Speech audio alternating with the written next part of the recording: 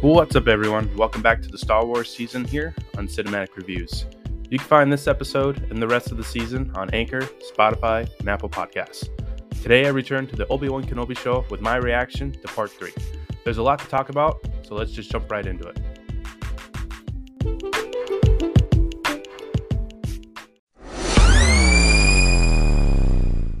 Part 3 of the Kenobi show was freaking awesome. We got more relationship building between Leia and Ben, as well as the return of a fan favorite character. Keeping Obi-Wan off of Tatooine for another episode is a smart move by the creators.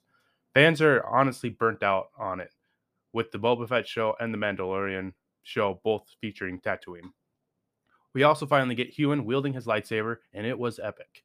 This series continues to get more awesome as the parts come out. I just wish it was more than 6 episodes. Rumors are coming out about there being a second series, but I'll believe it when we get a legit confirmation from Disney. It will all depend on how this series ends. If it has a fitting conclusion, I'd rather not get a second season. So in this part, Leia and Ben escape Daiyu, but are forced to land on a similar looking planet as Tatooine. They of course run into the Empire and have to find a way out to get off-world. We get more blaster skills from Ben as he fights some stormtroopers after Fred, who is the truck driver, snitches on him like a little bitch. I was hoping we would get an attempt at the mind trick from him, but I do love the twist of the Empire officer turning out to be a friend of the Jedi. It was a good way of showing that hope isn't absolutely lost in the galaxy. She helps Ben and Leia, but they are cornered by none other than Darth Vader. Ben decides to stay behind while Leia is escorted off the world. Seeing Vader return is such an epic moment for me. He was always one of my favorite characters. Hated returning as Vader is even more epic. I think he is doing a phenomenal job so far, and I can't wait to see what he does with the character in the last 3 parts. James Earl Jones returning as well wasn't a huge surprise, but it was still really awesome. He's the voice of Vader. No one can replicate what he has done over the decades. Vader coming into the village murdering the locals one by one was so terrifying. We haven't seen this side of Vader in live action before. The best part in this episode was by far the lightsaber duel between Ben and Vader. I love the choice of Ben being rusty with his lightsaber because he has been separated from the Force for nearly a decade. The scene of Vader force choking Ben and then burning him in the fire was so intense. Fans know he doesn't die until A New Hope, but it's still a scary moment. Ben is saved, of course, and escapes Vader's clutches. One more note on the duel, though. I love the cinematography and the bright colors of the lightsabers during the whole fight.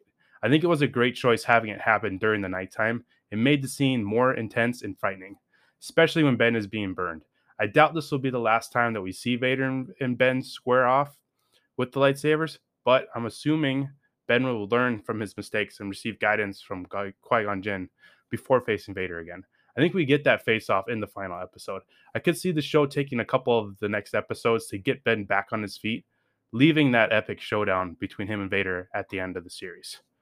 Now, jumping back to Leia and Ben towards the beginning of the episode, I really love the scene of them on Fred's truck. Their back and forth is so well done. The moment when Leia asks Ben if he is her real father is so heartbreaking. So there is a huge fan theory floating out there about Obi-Wan being in love with Padme.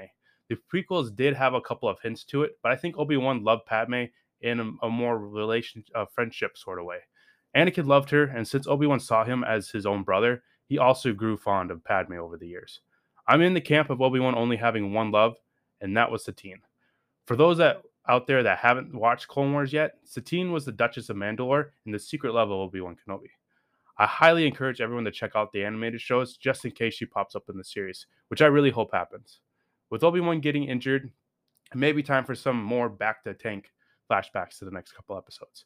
It would be so awesome if we got Clone Wars flashbacks with Hayden and Ewan, along with Satine and other fan favorites. But back to this week's episode.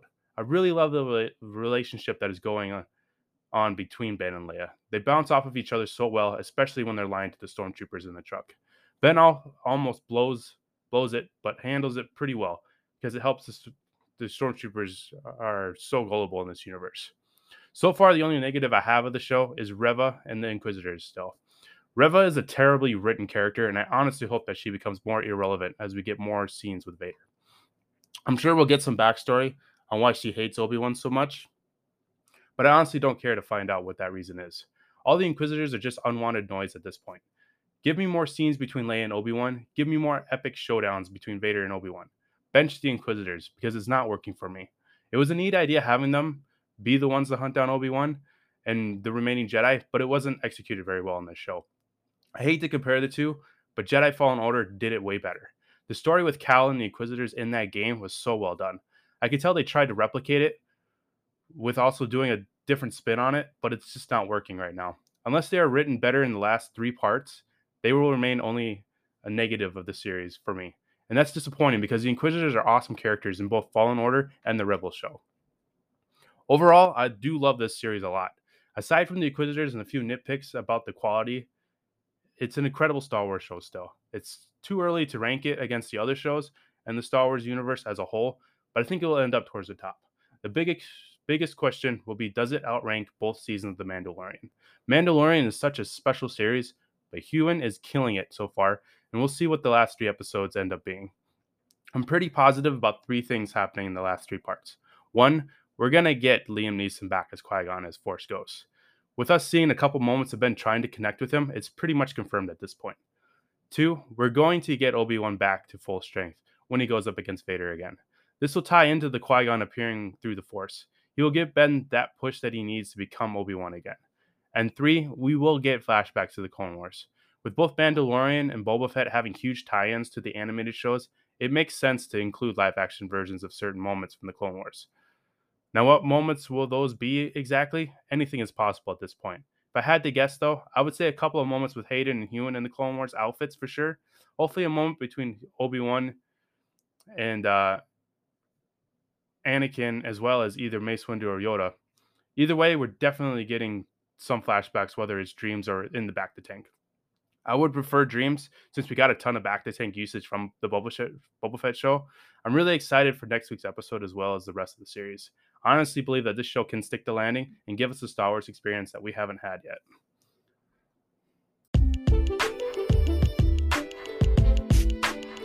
Well, that'll do it for my reaction to Part 3 of the Obi-Wan Kenobi show. Join me next week for my reaction to Part 4. Also join me every Monday for a new release. This Monday, I will be finally giving my thoughts on Michael Bay's newest film, Ambulance. But until then, may the Force be with you, always.